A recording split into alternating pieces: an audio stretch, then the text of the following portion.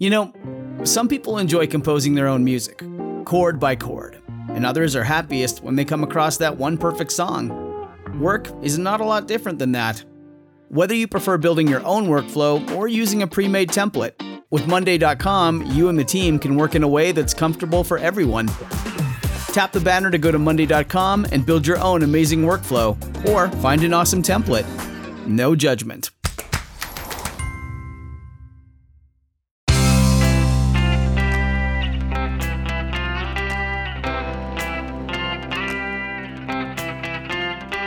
Changing your life one story at a time. This is the Chicken Soup for the Soul podcast with Editor-in-Chief Amy Newmark.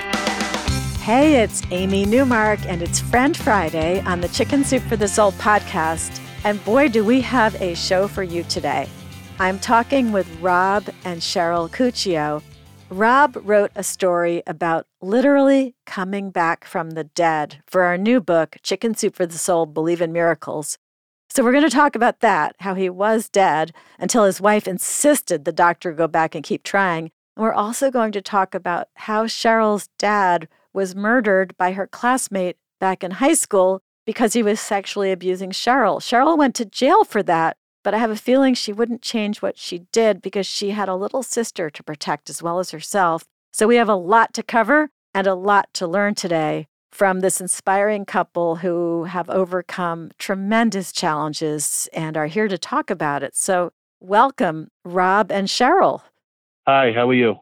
Hi, Amy. How are you? I'm good. Thank you so much for doing this. I'm going to let everybody know that Rob is a registered nurse specializing in oncology, so we talked about that. And Cheryl is a public speaker and advocate for victims of sexual abuse and incest, which is very brave of Cheryl to come forward and share her experience to help other people.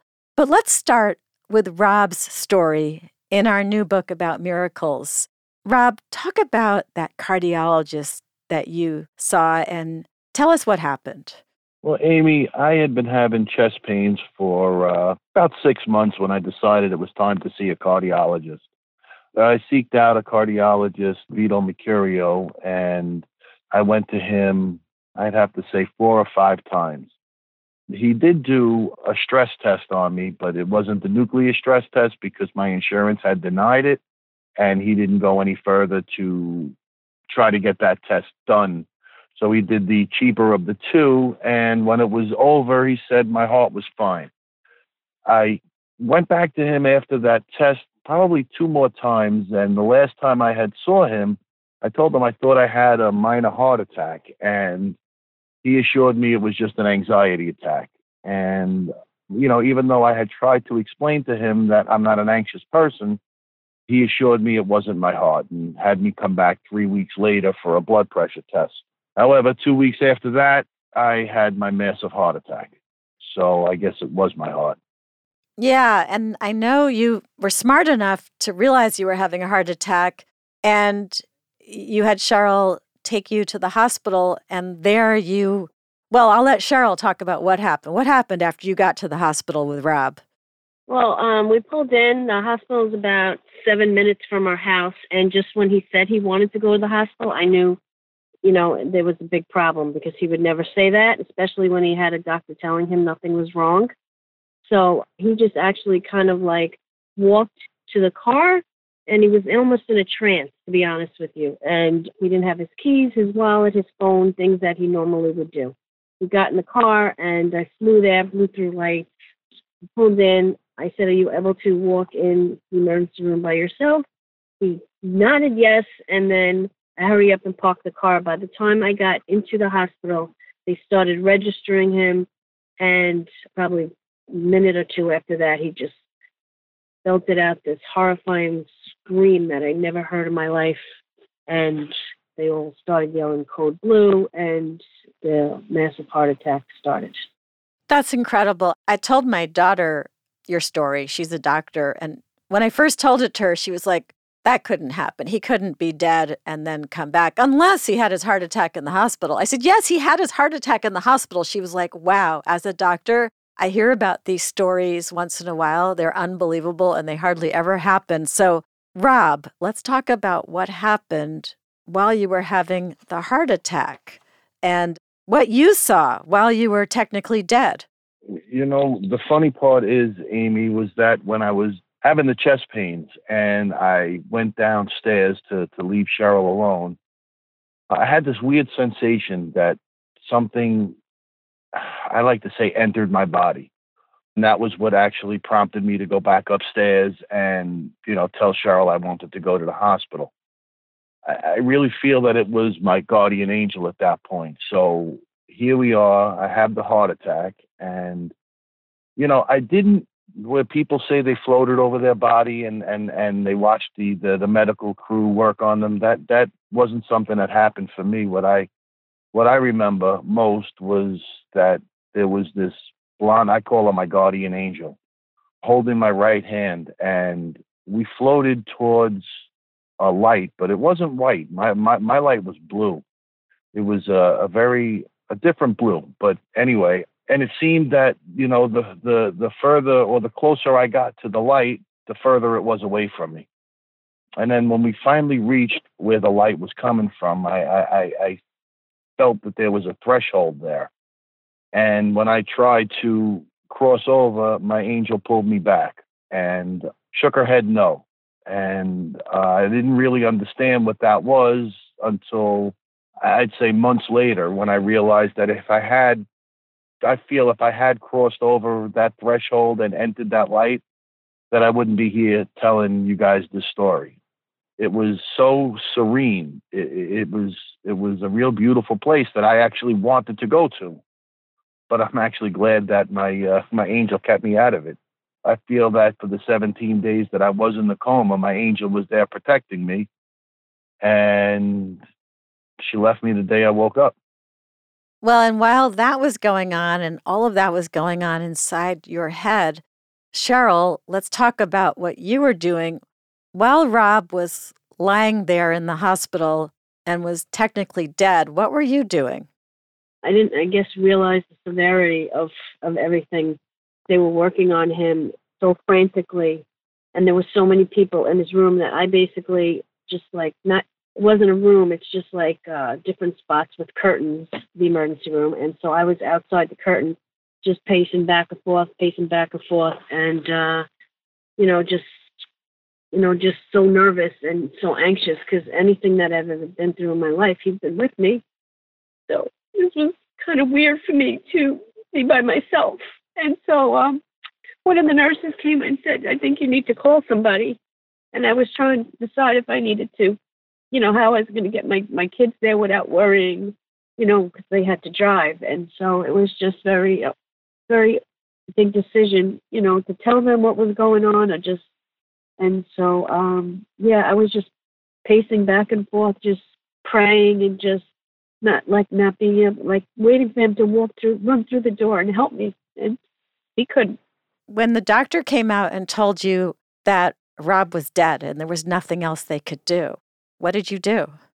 For the first time in my life, I spoke up for myself for the first time. I always had him to do that for me and protect me. And I was just thinking, I said to him, there's no way. And at that point, my kids were there. And I said, there's no way he would leave us ever. I'm like, you have to go back in there and keep trying. I'm like, don't give up. You got to go back in there. And because it wasn't busy, and by the faith of God, he said, I will try another 10 minutes. But after that, it will be way too long. And there's no way that he will be able to, survive this. And my understanding is that they tried CPR for 8 more minutes, and you were only 2 minutes away from the deadline, and then you heard a cheer. There was a digital clock right outside the room for some reason, and me and my kids were watching it. First, my kids both went in the room to cheer him on and beg him to come back, and then they stepped out and they were with me, and there was literally 2 minutes left. And we were just staring at the clock as we were, hearing them, pound on his chest with the CPR and, everything. And then all of a sudden they all started screaming and cheering. And we're like, what, I never thought that, they would come out and say, that he had a pulse. I just couldn't understand why would they be screaming like that. And the doctor came out and said to us, Mrs. Cuccio, it's a miracle. I don't know how he did it, but he's back. Well, we're very happy that he came back. We're going to take a break. And then we're going to come back and talk some more about Rob's recovery. And we're also going to talk about the work that you do now on behalf of survivors of incest and sexual abuse.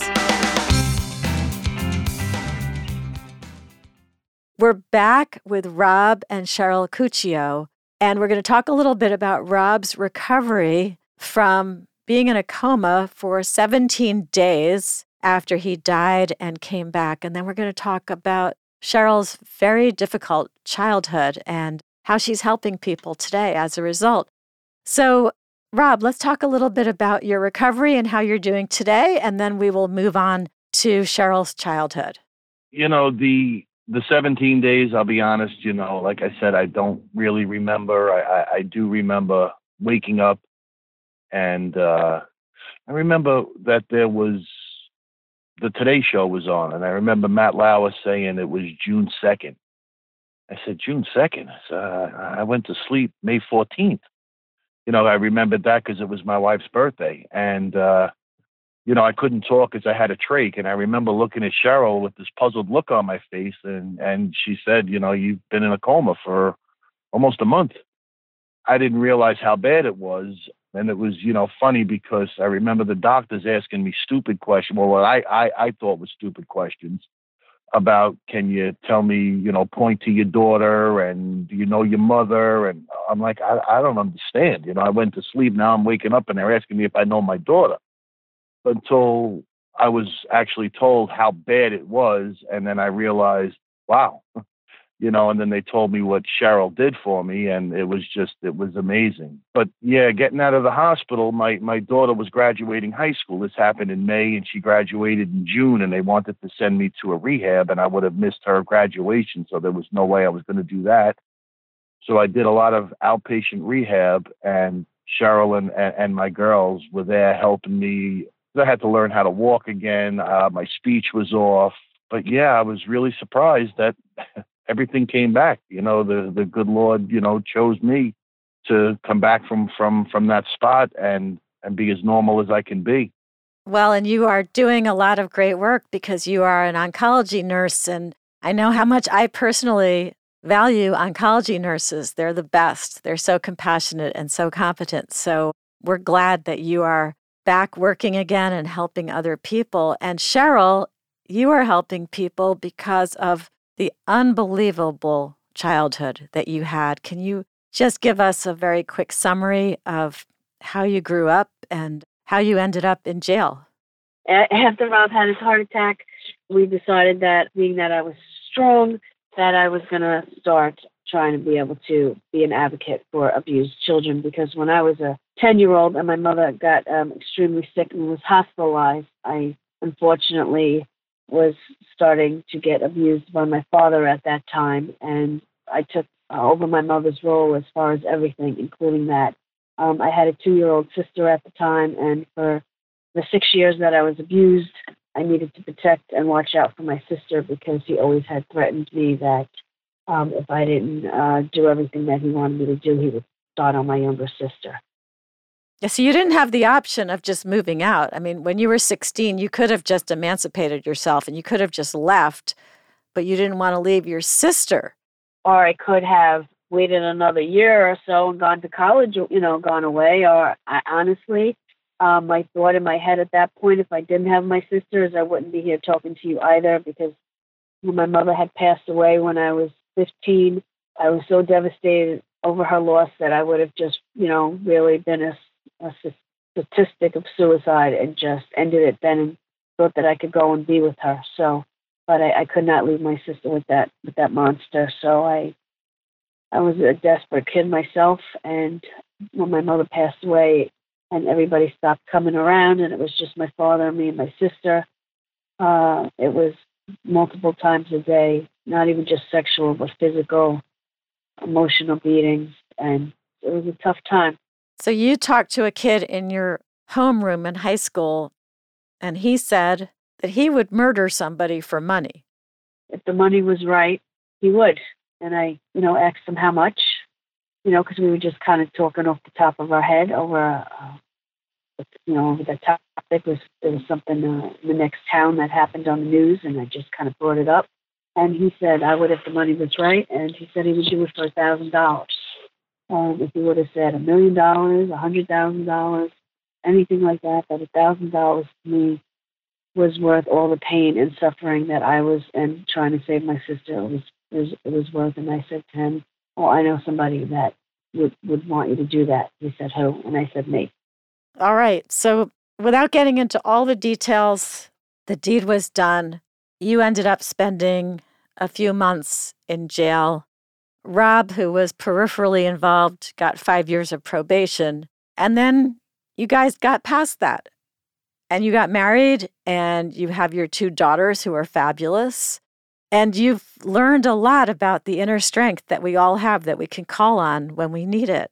And so now, Cheryl, when you go out and you speak, what do you tell people about their inner strength and their ability to find their voices, especially if they're abused? What I do tell them is if you are strong enough to get through what you have already been through, then you're strong enough to take that strength within you, and you're strong enough to, help other people when you're ready and speak up. The more people that spread awareness and speak out about sexual abuse, especially incest, because that's such a taboo still to this day, and they think that the shame is on them, but it's really not. It's on the perpetrator. They should not carry the shame. They should not let abuse define the rest of their lives, and they're not alone. And at the age that I was in the 80s, from 10 to 16, I felt I was alone. And that was the one big thing that I try to emphasize, is that it's not your shame and you're not alone. And you could do it. You could get through it. You can live to talk about it and live, a decent life. It never goes away, but you can start, a new chance to start a new day and make the best of it. All right. So you started a new life. And Rob, in a very dramatic fashion, you started a new life too, when you emerged from being dead for 3/4 of an hour. Right. And the only way that was that Cheryl was my guardian angel as well. Because if she wasn't there, I wouldn't be here, And the funny part is that, most people label or think of Cheryl, by the actions that she took when she was 16 years old. And, the reason that we wrote our book was because that's not who she is, that's who she was, but that's not who she is. She is a very strong woman who's here to help, as apparently, thank God, because if she didn't want to help, I wouldn't be here talking to you. And that book that you two wrote, which I just finished reading, is called Incest, Murder, and a Miracle. It's by Rob and Cheryl Cuccio. Great book, very inspirational. So I thank you both for sharing what you've been through and describing how we all have that inner strength that we can use to overcome these things. We're very happy to have you in the Chicken Soup for the Soul family. I am so pleased and honored to be in that family with you guys. Absolutely. Thank you so much. Oh, well, thank you. I hope we'll see some more writing from you in the future. I'm Amy Newmark. Thank you all for listening to the Chicken Soup for the Soul podcast today. If you want to read Rob's story and 100 other great stories about miracles, divine intervention, angels, miraculous healing, amazing coincidences, you can learn more about Chicken Soup for the Soul, Believe in Miracles on our website, chickensoup.com. And you can find the book at Walmart, Target, Barnes & Noble, Books A Million, Amazon. Don't forget to subscribe to the podcast so you'll automatically get new episodes. And if you enjoy the podcast, we would love it if you would write a review of it. There are thousands of podcasts out there, so it sure helps us if you review it, and it helps other people find the podcast. Thanks for listening today.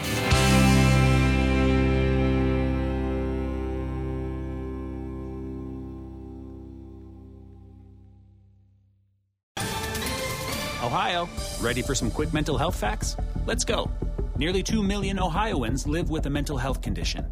In the U.S., more than 50% of people will be diagnosed with a mental illness in their lifetime. Depression is a leading cause of disability worldwide. So why are some of us still stigmatizing people living with a mental health condition when we know all of this? Let's listen to the facts and beat the stigma. Ohio, challenge what you know about mental health at beatthestigma.org.